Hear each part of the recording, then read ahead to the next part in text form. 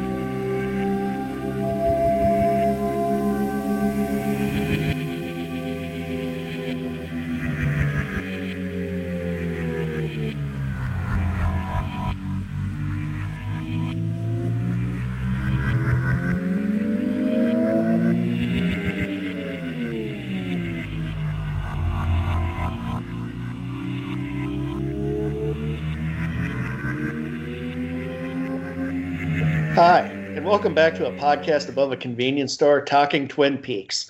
I'm Joe Fremming from the Jowdown.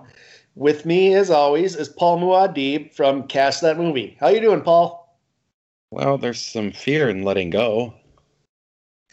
Oh, this is last week, Paul was telling us about how this part 15 of The Return, which we're reviewing today, was going to be like one of the slow burners, or not much happens, and then it's going to speed up once part 16 happens.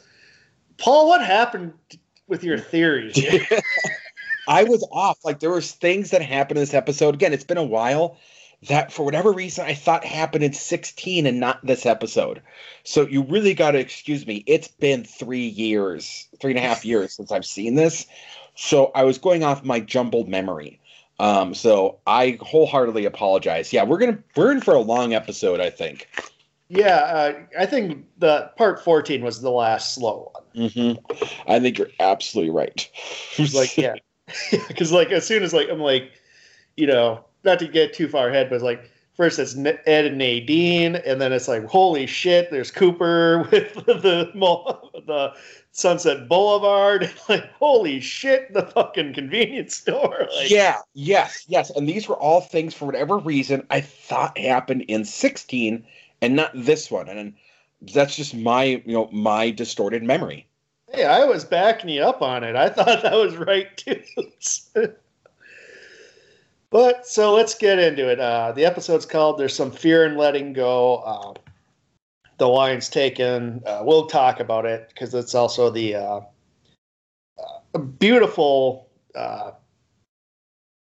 written elegy for Margert Lanterman, Catherine Coulson, our favorite log lady.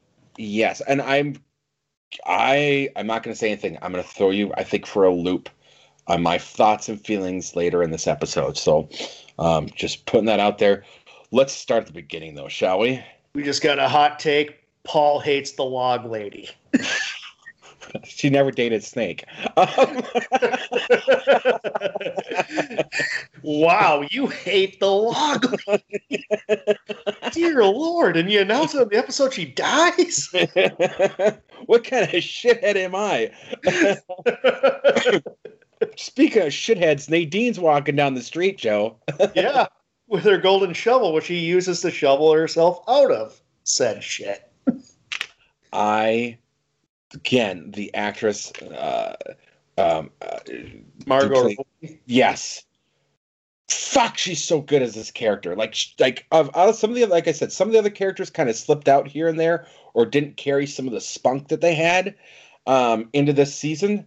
But my God, does she fucking give it her all, doesn't she? Oh, it's great. She's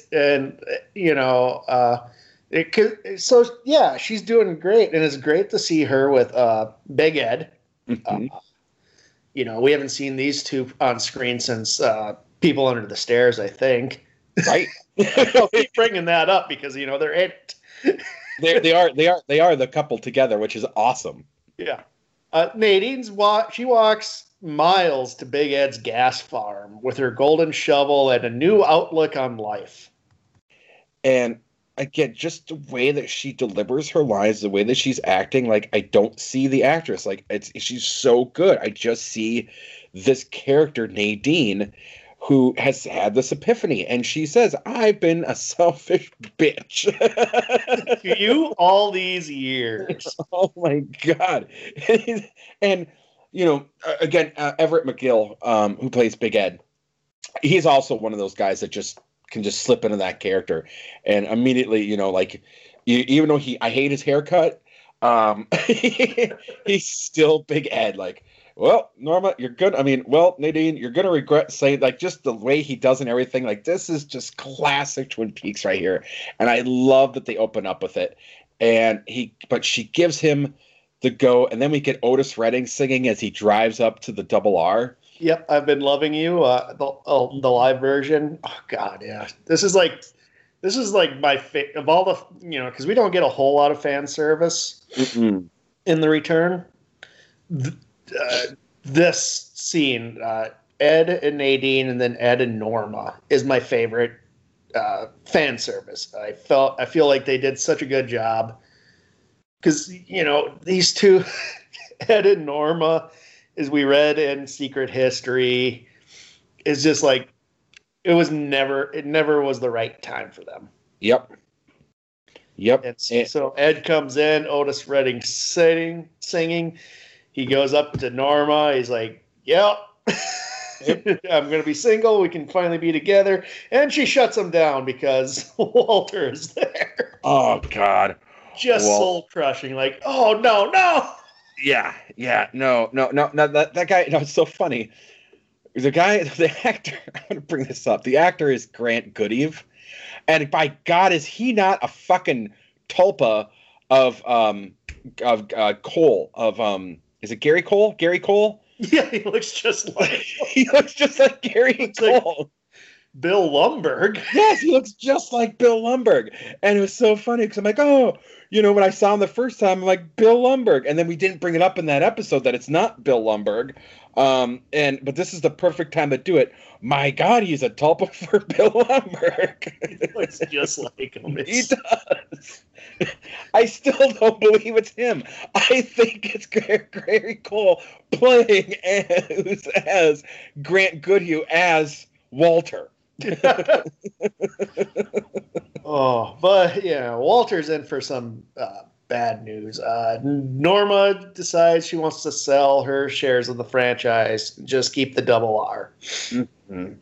And now this is also a tribute to the writing, because Walter's a good guy. Like, he's not a bad dude. Like, he's like, I think you're making a mistake. I don't think you want to do this. Like, he is legitimately looking out for Norma.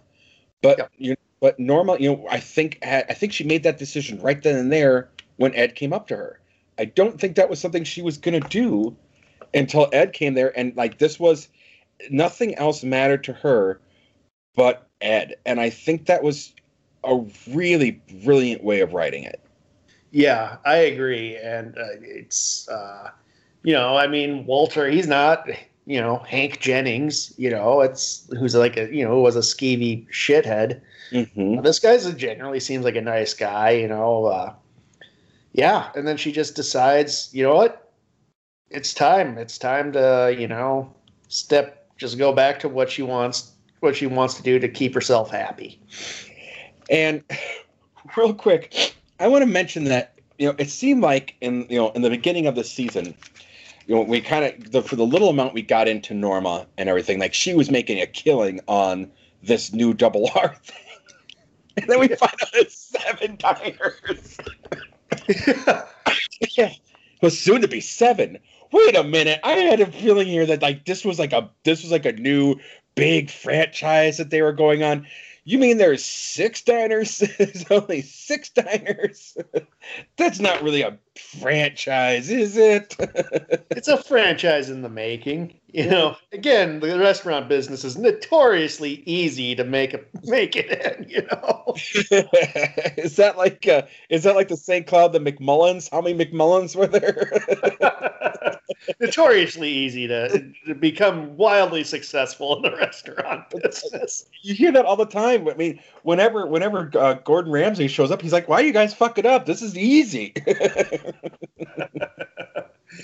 So Walter leaves, and Big Ed's sitting there with his coffee, and we get this beautiful moment where Norma comes up to him, and good.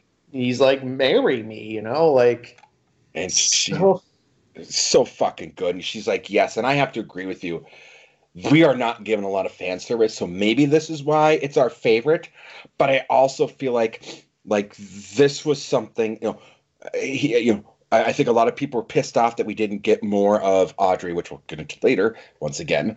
But this right here, I think, was by far the best because to me, of all the Twin Peaks stories, Norma and Ed's was like the most tragic. Absolutely. Yeah. And, and for the people who got mad with Audrey, well, guess what?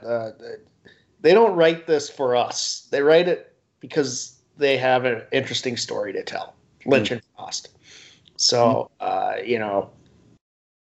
And not to say Twin Peaks wasn't tragic, but I mean, when you read The Secret History, when you watch, and which really went into it more than the show did, this was like the 2 star-crossed lovers. I mean, nothing. They were high school sweethearts.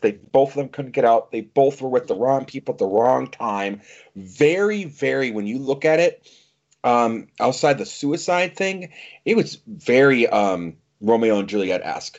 Where bad decision begot bad decision, which begot bad decision.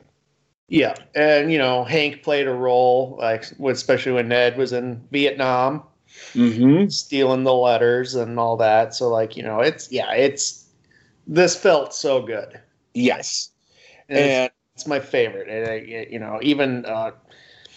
even though we do get like the ultimate payoff in a few episodes, this one I still enjoy more.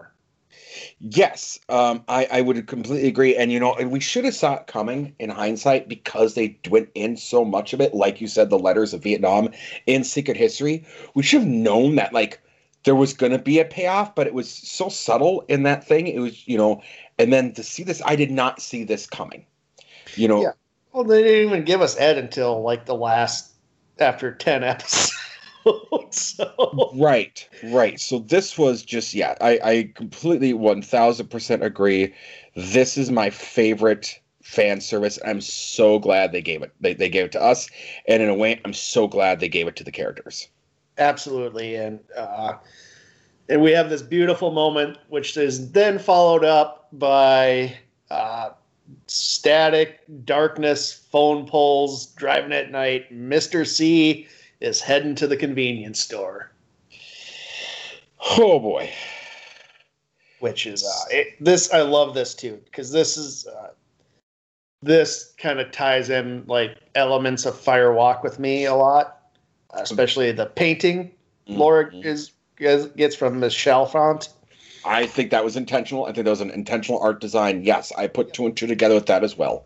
Yep, yeah, that was absolutely intentional. That this is because the painting was a portal to whatever. To the Dutchman. Now, I love the cool, like, we're getting a little ahead of the scene, but I love how the Flying Dutchman, why it has its name. Like, it actually makes sense why it has its name. Go on. We'll talk about that when it happens. We'll talk about that when it happens, because we will get to that part. But yeah, so he goes in, and the electricity's crackling, and you got the woodsman, and he's the woodsman who greets him. Yeah, and like a valet. Exactly. Yeah, like oh, right this way, Mr. C. What accent was that? I don't fucking know. Woodsman accent? and then he gets put there. He takes him to the meeting where he meets another woodman, and he's like, I need to see Phillip Jefferies. And then he flips the switch, which is absolutely, this is a portal to all these other places, right? Like, this is how I now my question is, this is where I knew we were going to get a little deep in this one. The woodsmen, for whatever reason, are helping Mr. C. So they're operatives of Judy, obviously, because they. I don't think they are operatives of Judy. Okay, go on. Let's hear your take. I think they're operatives of Bob. You think they're operatives of Bob? They were born of Bob. They don't. I don't think they care about Mr. C. As we saw in Part 8, they were more concerned about protecting the orb of Bob within Mr. C. Interesting take, and you bring up a really good point there. Yeah, because I mean that. So, because this is essentially he gets to the convenience store, right? Like, this is the convenience store that was above, or at least one of the convenience stores. And so my question to that is how is this operating within and actually without the Black Lodge? Like, is that what this kind of is? Is that what this particular setup is? Well, okay, we'll get to the Flying Dutchman reference now because I think we need to. But at the end of this whole scene, the convenience store disappears. Just like the story of the Flying Dutchman, which is the ghost ship that disappears and comes up in different places. So is this like a thing that Bob maybe set up for himself that's operating outside of everything that still gives him the ability to kind of jump between worlds? I think so.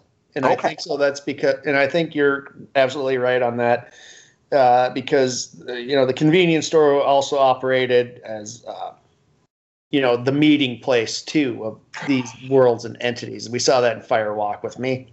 Yes, and no, you're refreshing my memory here. And, he said we would meet above a convenience store, him and the arm. So they weren't really doing what they should have been doing anyways till the one saw the face of God. Yes. Okay. And then while Mr. C's in there, we see that background painting that we brought up that was like the same pattern from Laura's dream and Fire Walk with Me, where Annie's in the room and she sees Cooper telling her don't take the ring. Mm-hmm. I think this is kind of like, it operates as kind of like the Dutchman, like a ship that is able to bridge between these worlds. Got it. Well, then we get a cameo from one of our favorites, the Jumping Man. Yeah, which he looks very concerned too when Mr. C shows up and the lever is pulled. Mm-hmm. The Jumping Man, we get it very briefly. I love that they brought back the Jumping Man. Right. Such a weird character. We get absolutely no explanation what the Jumping Man is. But I love it. It's such an aesthetically cool-looking character. Yes. But he looks a little concerned that Mr. C is going to the Dutchman's.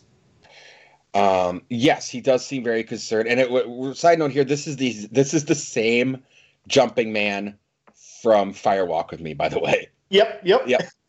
It's the same actor, which I thought was really cool. Then we finally meet Phillip Jefferies. Now, again, we talked about this. David Bowie is dead. And This felt very much to me a little bit more respectful than the bubblegum tree aspect of it. But I feel like that this was done out of necessity versus what they wanted to do. Like, this feels like one of those things where Lynch was like, well, if I can't have Bowie, make him a fucking teapot. We'll figure it out in post. Yeah, and it works, though, because we don't know what happened. We saw he was severely burned when they sent him back to Buenos Aires. Yep. Yeah, so Jefferies has had a rough 25 years, it looks like. So Mr. C walks, and it's like the Dutchman's is like it's like a creepy looks like roadside motel. He walks there, and a woman in a dirty robe unlocks the door for him. She says, "I'll unlock the door for you," and she's doing like weird lodge backward speak. Mm-hmm. Yes, and at first she looks like she's Chalfon at first. Like the outline, the way she's walking, I'm like, oh, nope, not Chalfon. Nope. And Jefferies. Tremont. I'm sorry, Tremont. Yeah. Well, the actress who played Miss Tremont it's long passed away. So he's at room 8. I took note of the room number. She lets him in. It's a dark room. It's very like David Fincher like from Seven, with like the being dark and like the weird creepy rape light going off. Mm-hmm. And Jefferies is a giant teapot blowing steam. And yes. It looks like one of the chambers from the White Lodge. He sure does look like one of the chambers from the White Lodge. So it's interesting to me as to how Mr. C got there without anyone knowing. But again, it must be this way that he's able to get in through with the woodsman. And Mr. C's pissed. Yeah. Well, I mean, Jefferies is trying to have him killed. I love it. He's there. First thing Jefferies is like, "Oh, it's you." Yeah. Oh, it's you. But and he says, "Hey, you got sent to, you sent Ray to kill me." And he's like, "I called Ray, and I don't have your number." And then they talk about meeting at the FBI headquarters and ask about Judy, and which is the interesting thing. He says, "So you are Cooper." Yeah, which makes me think he thinks that this might be the real Cooper. That's what I thought as well. Yep. But I think he lures them into a trap after that. Yes, I think he does. Because then Mr. C goes, "Who is Judy? Does Judy want something from me?"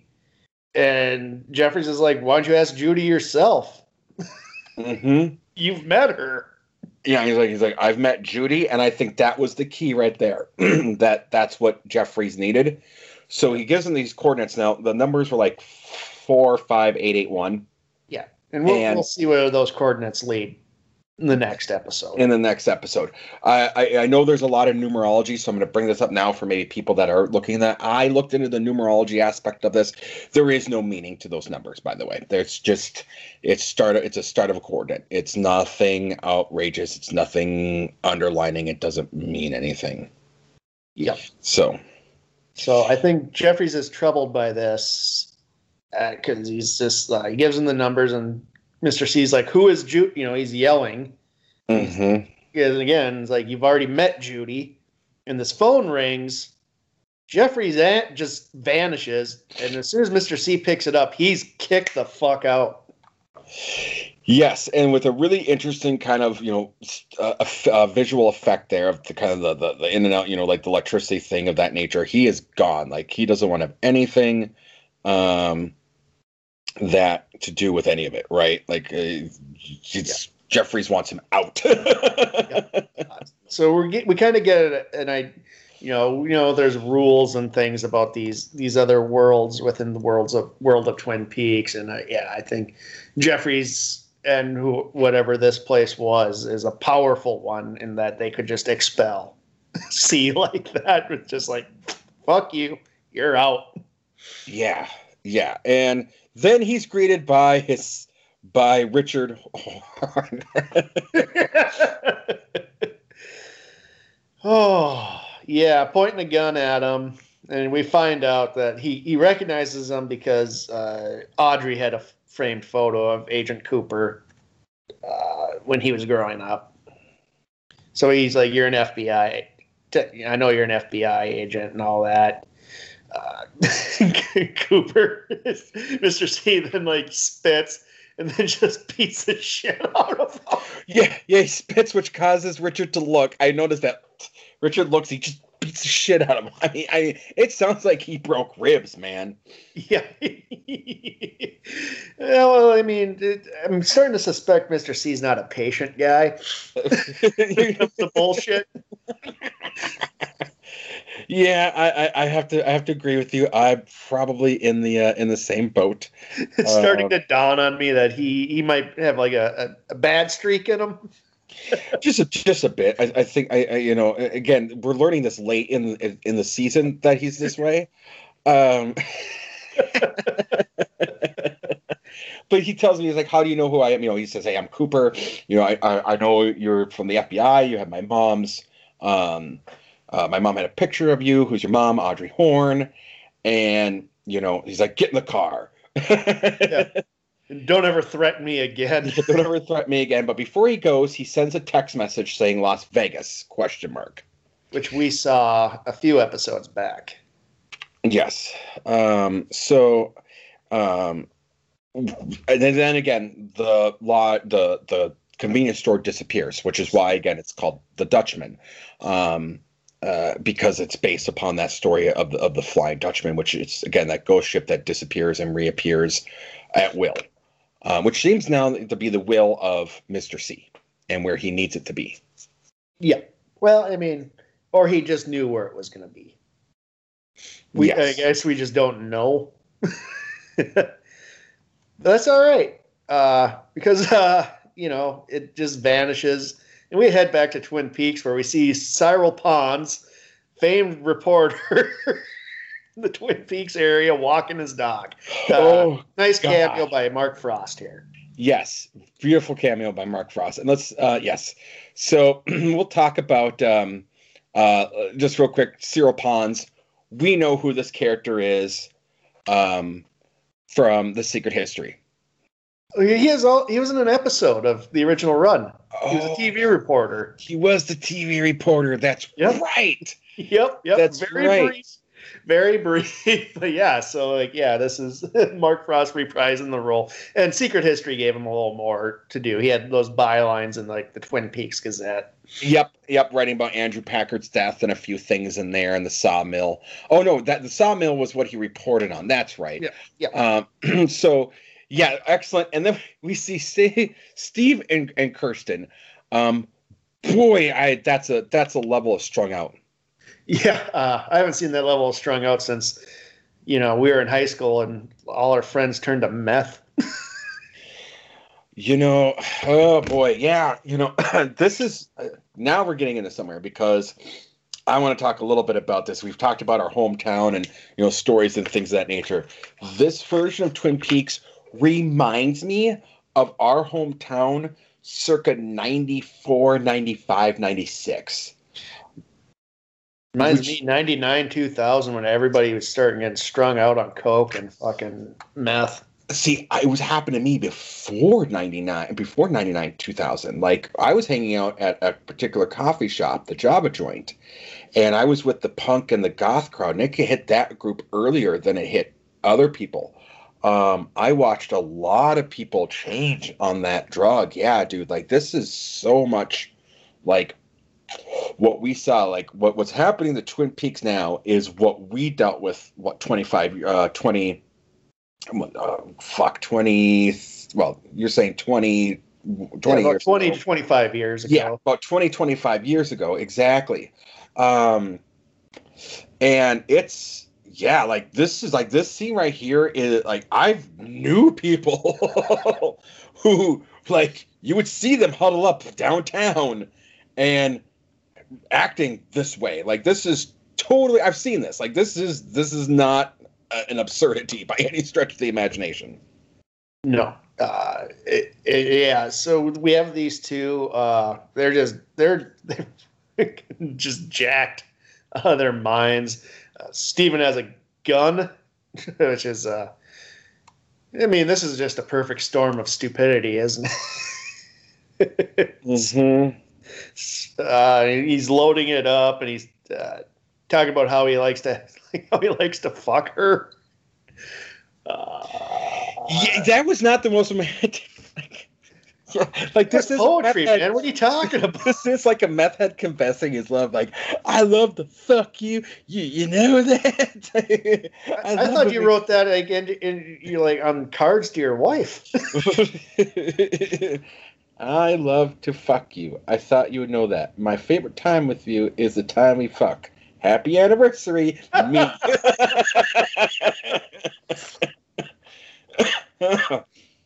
Oh fuck! I think this is the most we laughed at an episode. So we get that, and poor Cyril, walking his dog, comes across these two chuckleheads. See, Steven has a gun and runs off. Gersten runs off and hides because she's high as fucking paranoid. And then Steve does the world a favor and just kills himself. Well, so this is the interesting thing, right? Because we're going to learn, and you know what? Okay, leave it at that, because that's what I believe as well. I believe he fucking flips out and kills himself. Yep. Then Cyril goes back to Fat Trout, where he's living. Mm-hmm. He tells poor Carl what happened, and he points to Steven's trailer. And man, Carl Rod is just fucking, he's done, isn't he?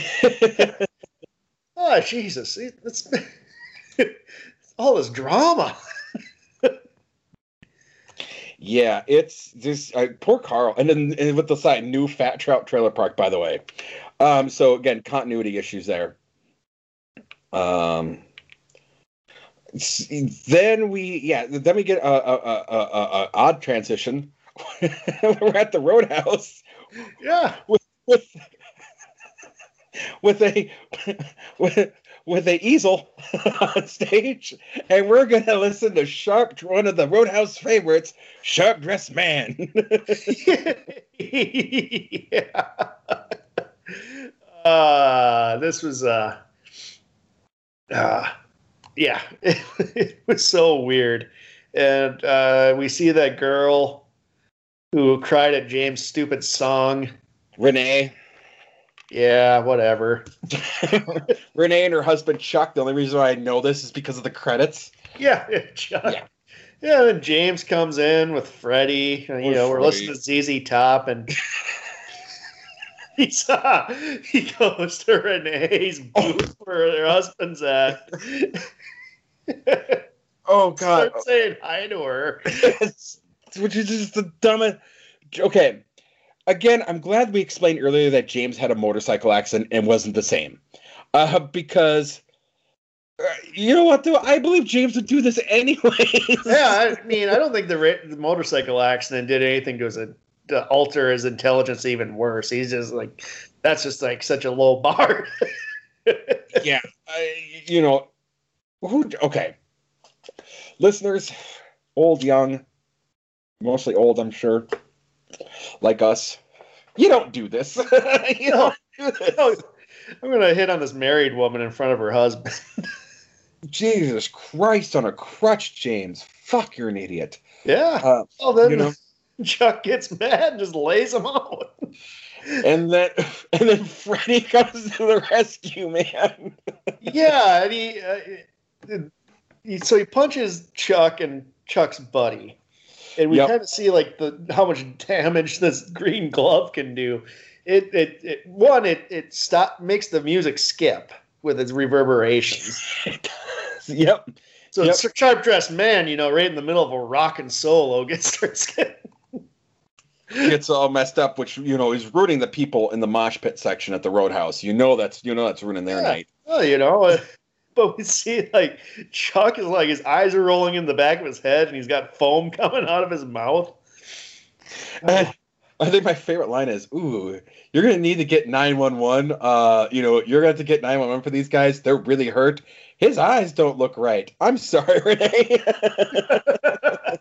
This is like the way it was done reminded me almost of Owen Wilson in Royal Tenenbaums at the end when he kills the dog, Yeah. and he's like, "Did I kill the dog? I need help." Like,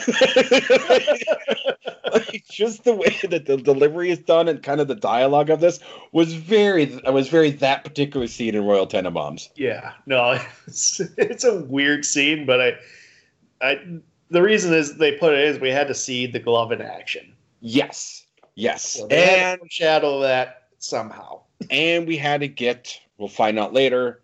James and Freddie to the police station. Yep. So we had even as bizarre as the scene is, it serves a purpose, a very weird very weird Lynchian purpose. Yeah. Next, we are at Vegas FBI headquarters. Doug and Jones are here, along with their kids. Kids. It's the wrong Douglas Jones. The wrong Douglas Jones. And Headley knows this as he walks up. I'm sure he did. He's just like, "I found you a Douglas Jones." So that's a very short-lived scene. Then we cut to Todd trying to get to find out where Anthony is. If he's heard from Anthony, or Todd's telling Roger or asking Roger if he's heard from Anthony, and to get Anthony when a surprise shows up. Yeah, Chantel fucking just cuts them down. Yeah. So good. Again, I'm surprised Mr. C just has this. It seems like it's a short fuse, Just a bit. Just bringing this on us on part 15. Right? Like a bunch of shit's not going well for Mr. C right now, and everyone's gonna pay. Although, and then I love how she shoots him, and then she talks about French fries, and then Roger's still wheezing, and she's like, "Ah." Oh. Then, real quickly, we talked about it already. The James and Freddie are locked up. Not the first time James has been in that prison cell. No. Might be Freddie's.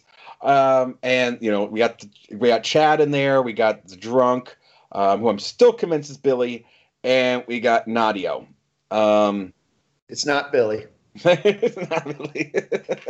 In fact, we're not going to talk about Billy at all. We're not going. Well, we are going to talk about Billy actually, but first.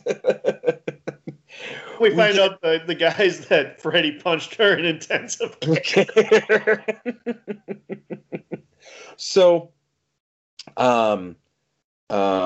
we get to what I think is an awesome conversation between Chantel and Hutch. Like, these are paid killers of Mr. C. Obviously, they're doing well enough where they could drive around, they can get good clothes, they can do these things, but they're just, they're just salt of the earth fucking killers, aren't they? Yeah. Just eating their garbage fast food. And he got her dessert because he loves her.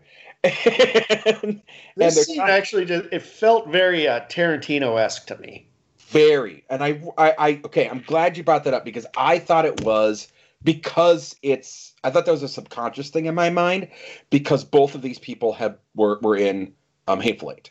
Yeah. So I thought, maybe that's part of it.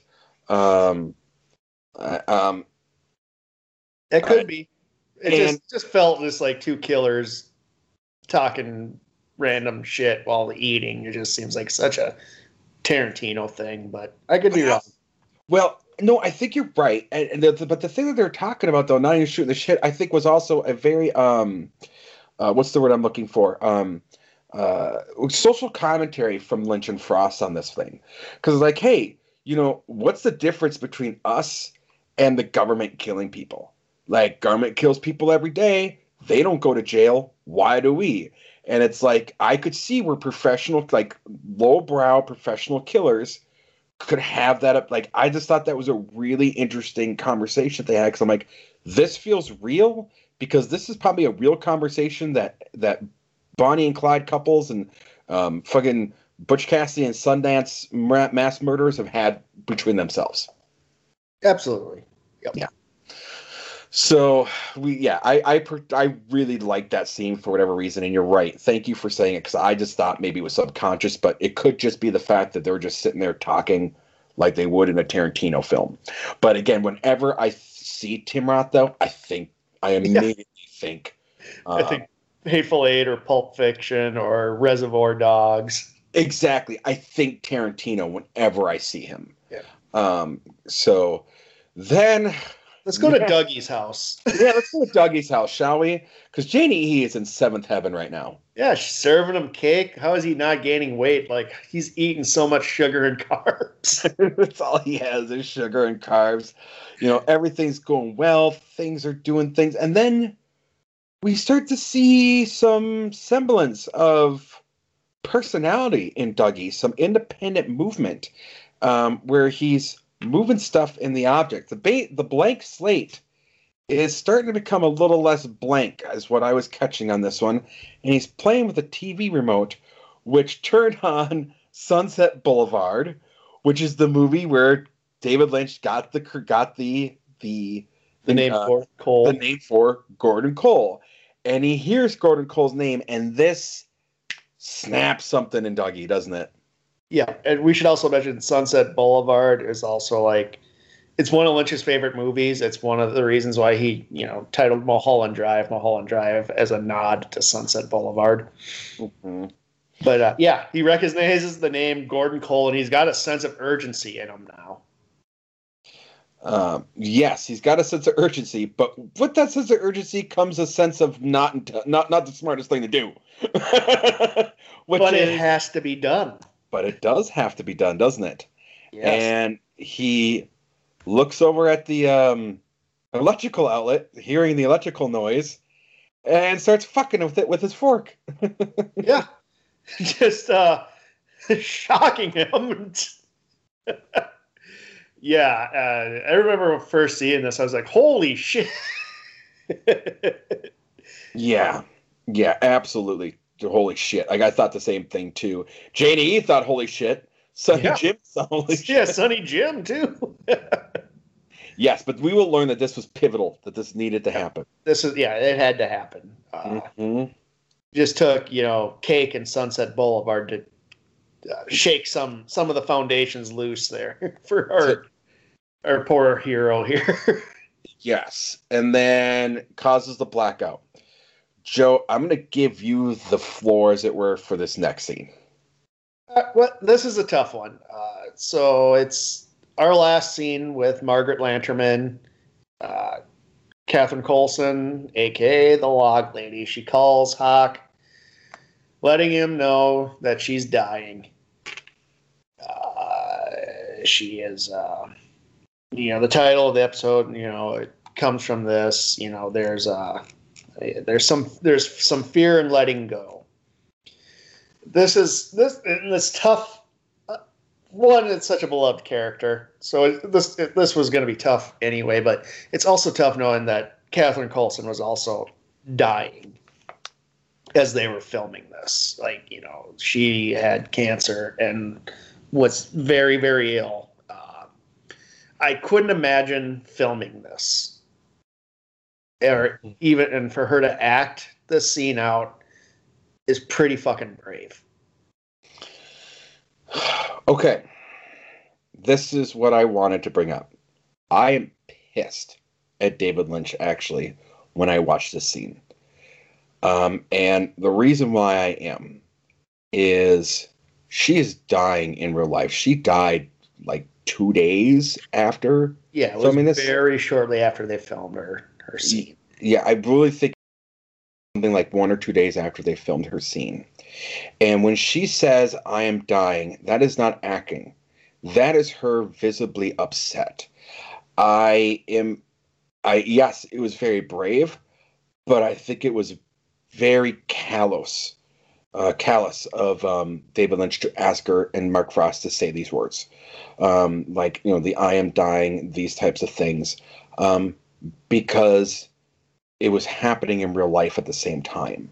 So for me, like, this is like a double whammy to me when I watch this scene of depression, because I cannot imagine. I don't think I could ever, even for even for a swan song, ask someone in that position to say the dialogue that they had to say in this particular scene. I understand, man. I completely agree. But she did agree to do it. I mean, I don't think they forced it on her. I think I agree that it feels like kind of a dick thing, but it also feels like cathartic a bit.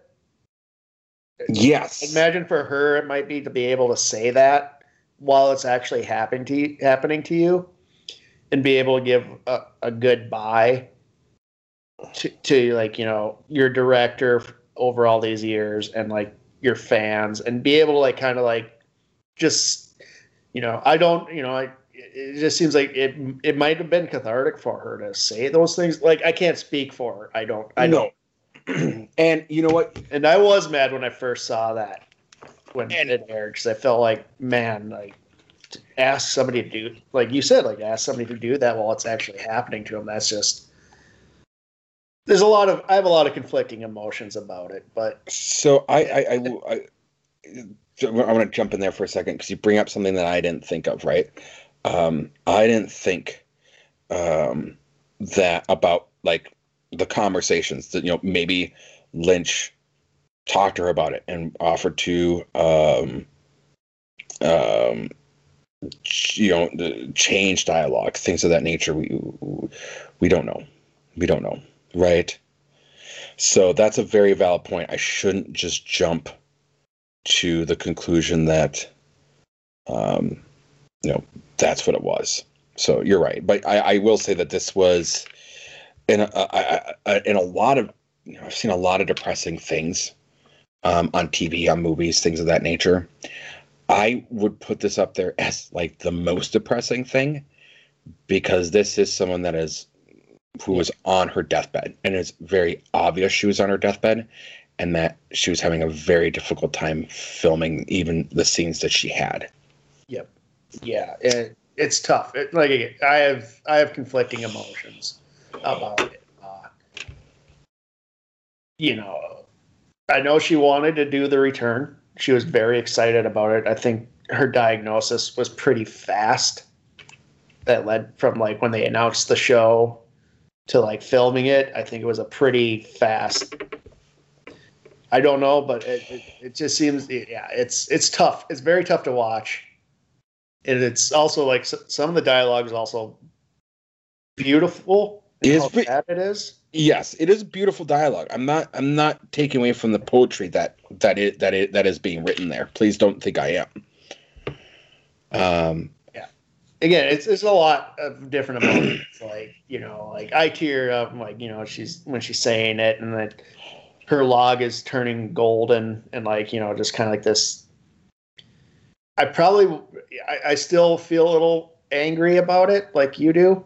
And just kind of knowing that, I just like, that's a lot to ask of somebody in that position. Yeah, it is. It is. And okay, so there's my piece. That's the part I wanted to get out that I referenced earlier. Yeah, it's rough. It's sad. This is so sad. But I mean, I'm also a little bit happy that we got this. Yes, hear her kind of saying these things as the log lady. It's just so. It's jarring, just because of, this is like,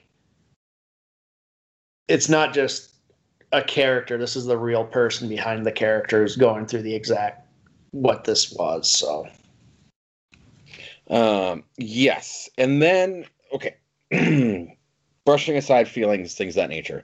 Then she says something to tell him to remember everything she told him and to watch for the one she warned him about, on Blue Pine Mountain. Yep. Who do you think that is? Well, that's obviously Snake. He was gonna give him bad insurance forms. No, I think it's Blue Mr. Pine Mountain. Trying to jog my memory. The one to keep an eye out, I think, would be NATO or Andy, because that's where they were when they went into the get NATO. Mm-hmm.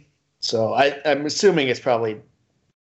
See, I thought it was a warning about the second Cooper. That's what I thought. Could be too, because that's also where this Mr. C killed Briggs. Exactly. Yeah. So I mean, there's a couple of things that could be. That it could be, I think it's that, you think it's NATO or Andy, which also makes total sense. And then he says goodbye. And you could tell that, the actor was Michael Horse. Yep. I think had a hard time with that scene as well, even though it's very obvious they're not talking to each other at the same time. Yeah. But I think that was a tough scene for him as well. And then he brings everyone into a room. Yeah. And he informs the Truman and Andy and Lucy and Bobby. Before this, though, when after he hangs up, we get like this kind of like nice moment of silence. The screen kind of just turns black. Yeah, few beats, it's just black, which I think was kind of like, curtain call. Mm-hmm. Yeah, and you see the light in the cabin going out. I thought it was a very touching tribute.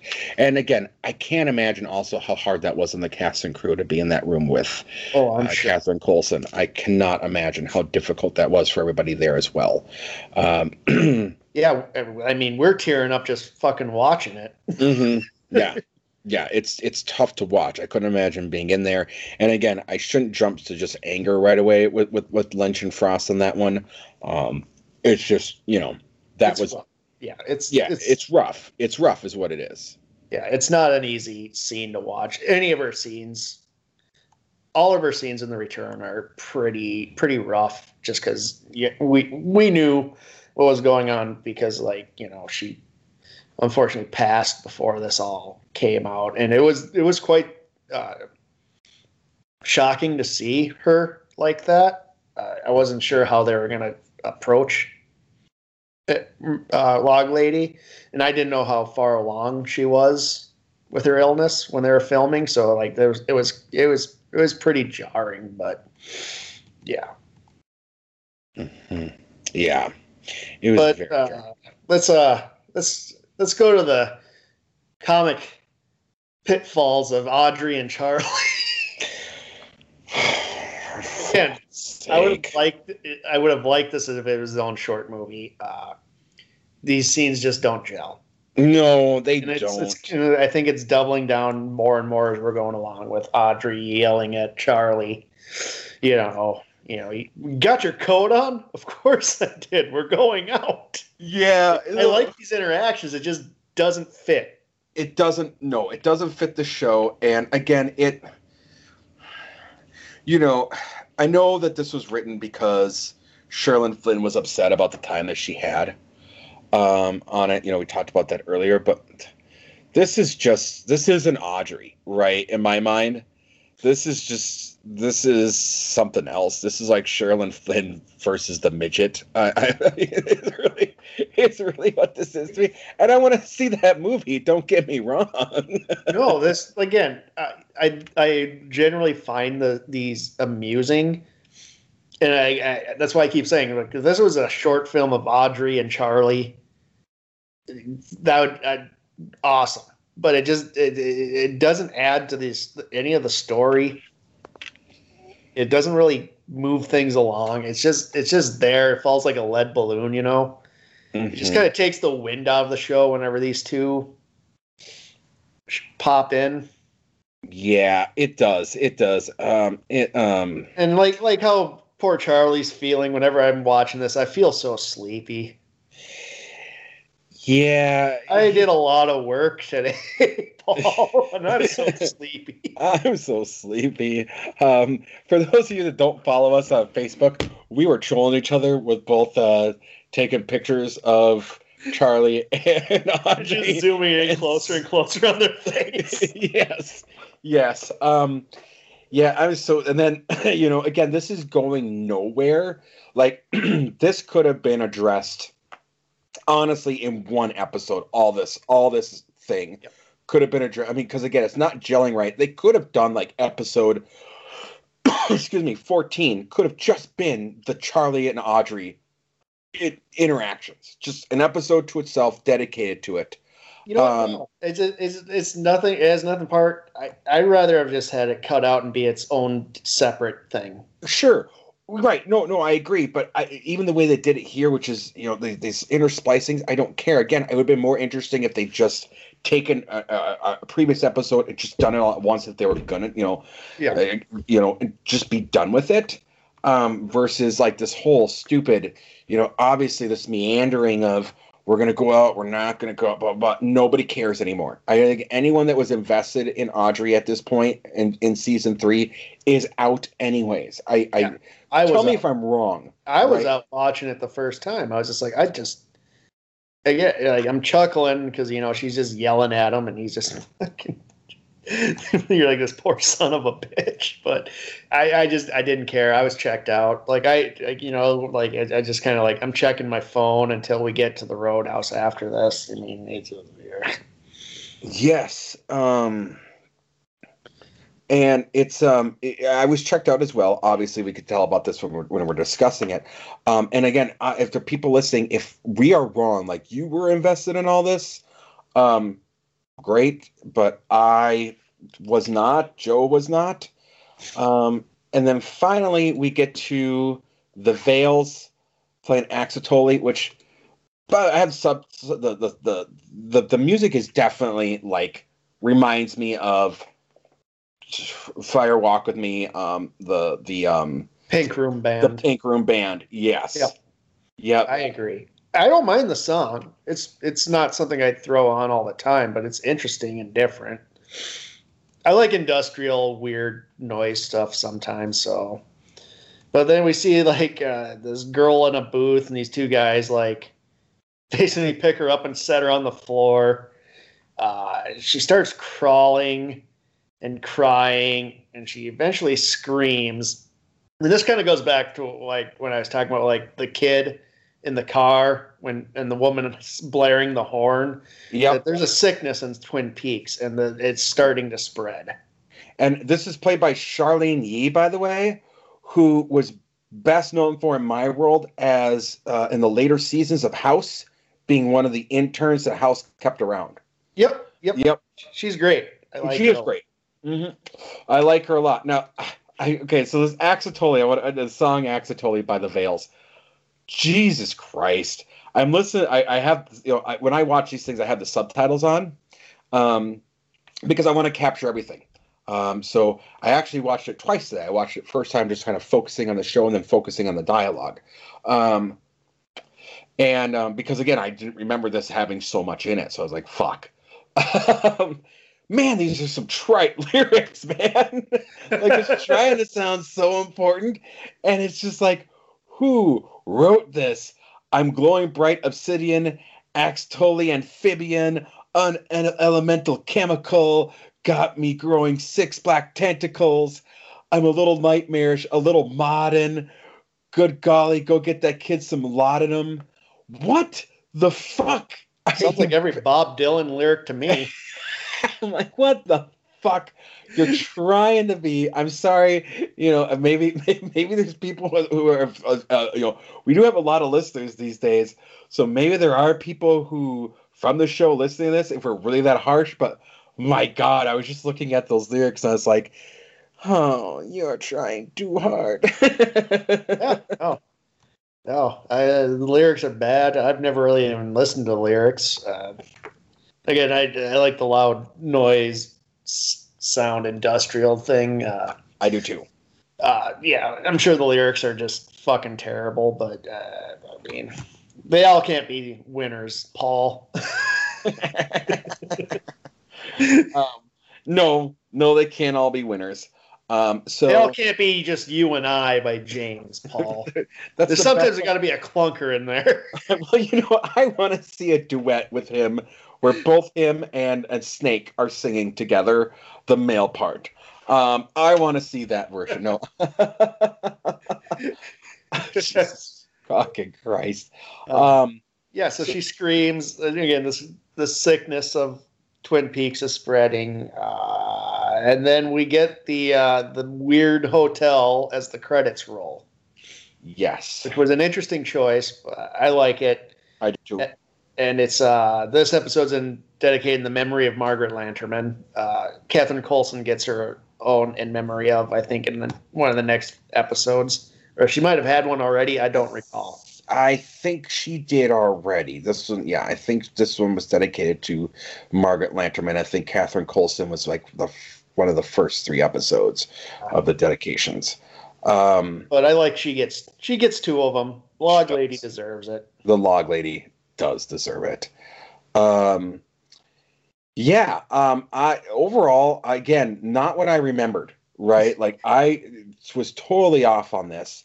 And this was a real slow one, Paul. Nothing's happening. Nothing's happening. So that's on me. I was wrong. I remembered it wrong. So again, my apologies. Shit's really going to get crazy the next episode. These last 3, it's out the gate with this episode, I think. Yeah. Yep. This is like the ramp. This is like the ramp up on the roller coaster. Like, okay, here we go. We're pulling we got a bunch of shit set up, and we're gonna start pulling a lot of strings real fast. Because this next part, these next 3 are gonna feel like a 3-hour movie. Like I know it's an 18-hour long movie, but this next thing is just gonna feel like boom, boom, boom, boom, boom. Yeah. And and we're gonna get to my favorite, what I've been waiting for. My favorite out of all of them, Roadhouse performance next episode. Yeah. And we also get one of my absolute favorite moments of road rage in any TV show or movie. Yes, I'm looking forward to talking to that as well. So good. Oh man, yes, shit's gonna happen. No knock, no doorbell next episode. Joe, what do you have going on with the Joe Down? We're on a hiatus right now. Some things have happened, so we just haven't had time to do Veronica. That's gonna just be thrown on the back burner for another time. Then we're gonna do December with the 3 John Wick movies. Nice. Those movies are just they're so. I don't think Brown's seen them. I've seen them. I've seen fun. one. They're fucking fun. 3 yet. I have not seen 3 yet. Yeah, they're fun. Though. They are fun action movies. So I'm excited for that. Yes, I am excited to see your take on that because yes, they are fun. I love those to me. I mean, Matrix did a lot, but like that solidified Keanu Reeves as like the most unconventional super action star ever. What, Constantine didn't do that for you? I didn't hate Constantine, honestly. I mean, the writing wasn't great, but I loved that. I loved the Constantine, the Sandman, all that stuff. Like I heard they made a show. I didn't watch it.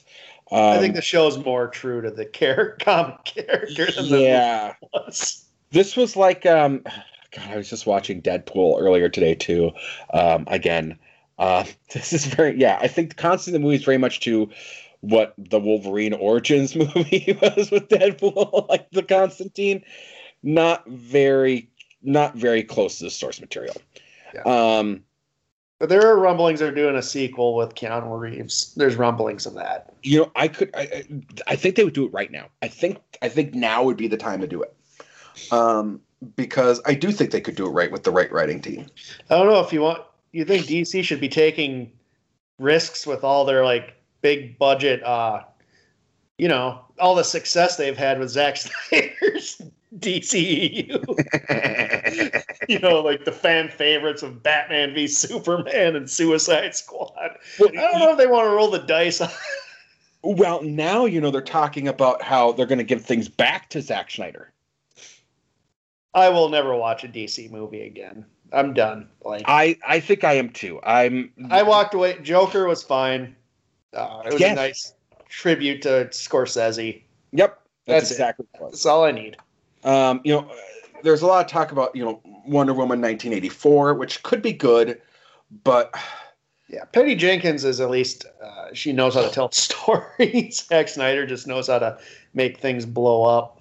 Yeah, I will say, the one thing that I'm not looking forward to in the Wonder Woman 84 movie is I know they're going to try and tie some bullshit into another movie. Like, they're just frantic on making this DCU movie universe work, and it just isn't going to.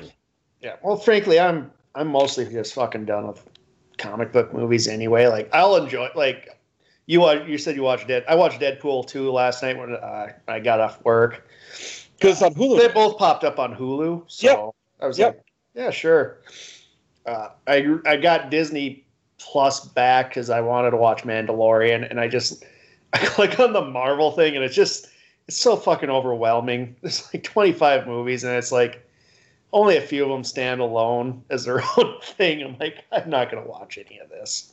I will say, I have not gotten Disney Plus back. The Mandalorian did not grab me like it's grabbed other people. To me, it reeks of that low budgetness that I don't find works in the Star Wars universe. I saw some screenshots even of like one of the scenes of Baby Yoda. It's obviously a doll. And I'm like, this midget in a wig. this doesn't do it for me. This just no. I mean, Baby Yoda's cute and all, but no, I can't. It's not doing anything for me. That's fine, man. Yeah, I got it just for that, just because whatever. Plus, watching classic Simpsons is always nice. Yeah, because they have all the seasons of the Simpsons, and like that string from like the early to late 90s was like it's just dynamite. That show was just on fire. Yeah, it was like around season 4, season 5 on for a while. Yep, until around 2000. Yep. I got out of the Simpsons around the episode. I remember, I think it was the season premiere when Homer tripped on the hot pepper. Yeah, that's when it kind of, and Johnny Cash played the coyote. Yes. That's when that season I got out. That season was like, okay, this isn't doing anything for me anymore. Same thing I think with you being on hiatus with the Joe Down right now, the blog side. I'm not sure what's going on with Cast That Movie. I haven't really been able to get in touch with Scott on that, so I'm not sure what's happening right now. So that's an unfortunate turn of developments. I really want to get going on that episode. I've been ready for weeks for that episode. Yeah, it's Waterworld, right? It's Waterworld and steroids and baseball. Yeah, and it's something that I really wanted to do. Like when we originally started talking about doing, Cast That Movie, this was one of the movies that was like my original, like on my top list of films I wanted to do. At the time was the most expensive movie ever made, and it was and the opening scene is we watched Kevin Costner drink his own piss. Well, okay. So since we're talking about that, guys, I'm going to give you some of my grievances. Sneak peek here. Yes, he doesn't have a name. He's just known as the Mariner. Jesus, $270 million. People can't even afford a name. There's so much that went on behind the scenes. Do you know that Kevin Costner tried, and there's apparently is cut footage of this, wanted to have a horse with him the entire movie, like a horse in Waterworld. He wanted to have a horse like on his boats and shit like that, and like they couldn't make it work because the horse wouldn't fucking act, like was freaking out in the water. They tried this. Yes, the movie tanked so bad that it said eventually, they're trying to make a resurgence with Waterworld for whatever reason. Like, it's not as bad as you remember. It's as bad as you remember. Okay, it is. And even now in the new Wikipedia, people like soften up to it, and they're like, eventually earned its money back with when along with through home video and streaming services. No, you mean it made its money back from streaming. That's how many years it took for this movie to get out of the red. Well, it just took 25 years. That's what I'm saying. This movie came out when VHS was a thing. There are people, there is a generation entirely born that have never heard of a VHS, let alone seen one. VHSs were a long ways away from fucking streaming, people. Long ways away. I remember seeing it in the theater, and honestly, like, I forget what year it came out, but I think I was like getting into my teens. It was like 96, I believe. Yeah, so I'm like at 15, 16. 15, 16, yeah. Just like, and I'm like, yeah, I can't see where any of that money went. No. It's a cheap looking production. Well, okay, so we'll talk about that a little bit because I haven't been able to discuss it. It's been on my mind for a long time. A bunch of sets got ruined during it. And so, it was kind of like we talked about in our Sphere episode where, they try to build all this stuff and do all these things. There was a bunch of fucking storms that destroyed sets, things of that nature. They had to move things along. People almost fucking died making this movie. Kevin Costner himself almost drowned in a scene. Dennis Hopper, once again, doesn't really remember doing the fucking movie, which isn't a shocker. It's just there was so much that, and like it got to the point where because it was directed by I forget his name off the top of my head now, but they did Dances with Wolves together, and Waterworld is where they ended their friendship, and the director even came out and said, Kevin Costner needs to work with his favorite director, which is himself from now on. like holy shit, like they were pissed. Kevin Costner was doing rewrites daily to the script, still didn't bother to give himself a fucking name. The whole premise of what the script was starting to how it finished, it's a completely different fucking movie. And Kevin Costner himself was pouring in his own money to make this work towards the end. Well, who didn't have to worry about rebuilding sets from tropical storms? George Lucas. Cleaning new sets. Yeah, it was all green screen. Joke's on you, Costner. You should have just waited 4 years. Yeah, you schmuck. You should have waited 4 years. You could have spent that $200 million on a sweet fucking green screen studio. Yeah, you could have just sat there drinking coffee like George. God. So that's my bitch. Again, I there's just so much. I mean, there's more to it than that, but I don't want to bore our audience who have probably already tuned out. Other than that, we still do The Office. Which one's coming up? Is it Valentine's? No. We did Valentine's Day already. Which one's coming up? I have no idea. I don't know. Is it Valentine's Day? I think it might be Valentine's Day. It's episode 16, right? I think because Boys and Girls. Yes, Boys and Girls, and then it's Valentine's Day. Yes, yeah. So Valentine's Day is coming out next, so we'll be doing that. And then we'll be doing a couple. The new episodes will be coming on after that. So yeah, other than that, that's what I have. That's all I got. So, other than that, Joe, anything else? Nope, I have nothing. I think we should just end it. Moment of silence for Catherine Coulson.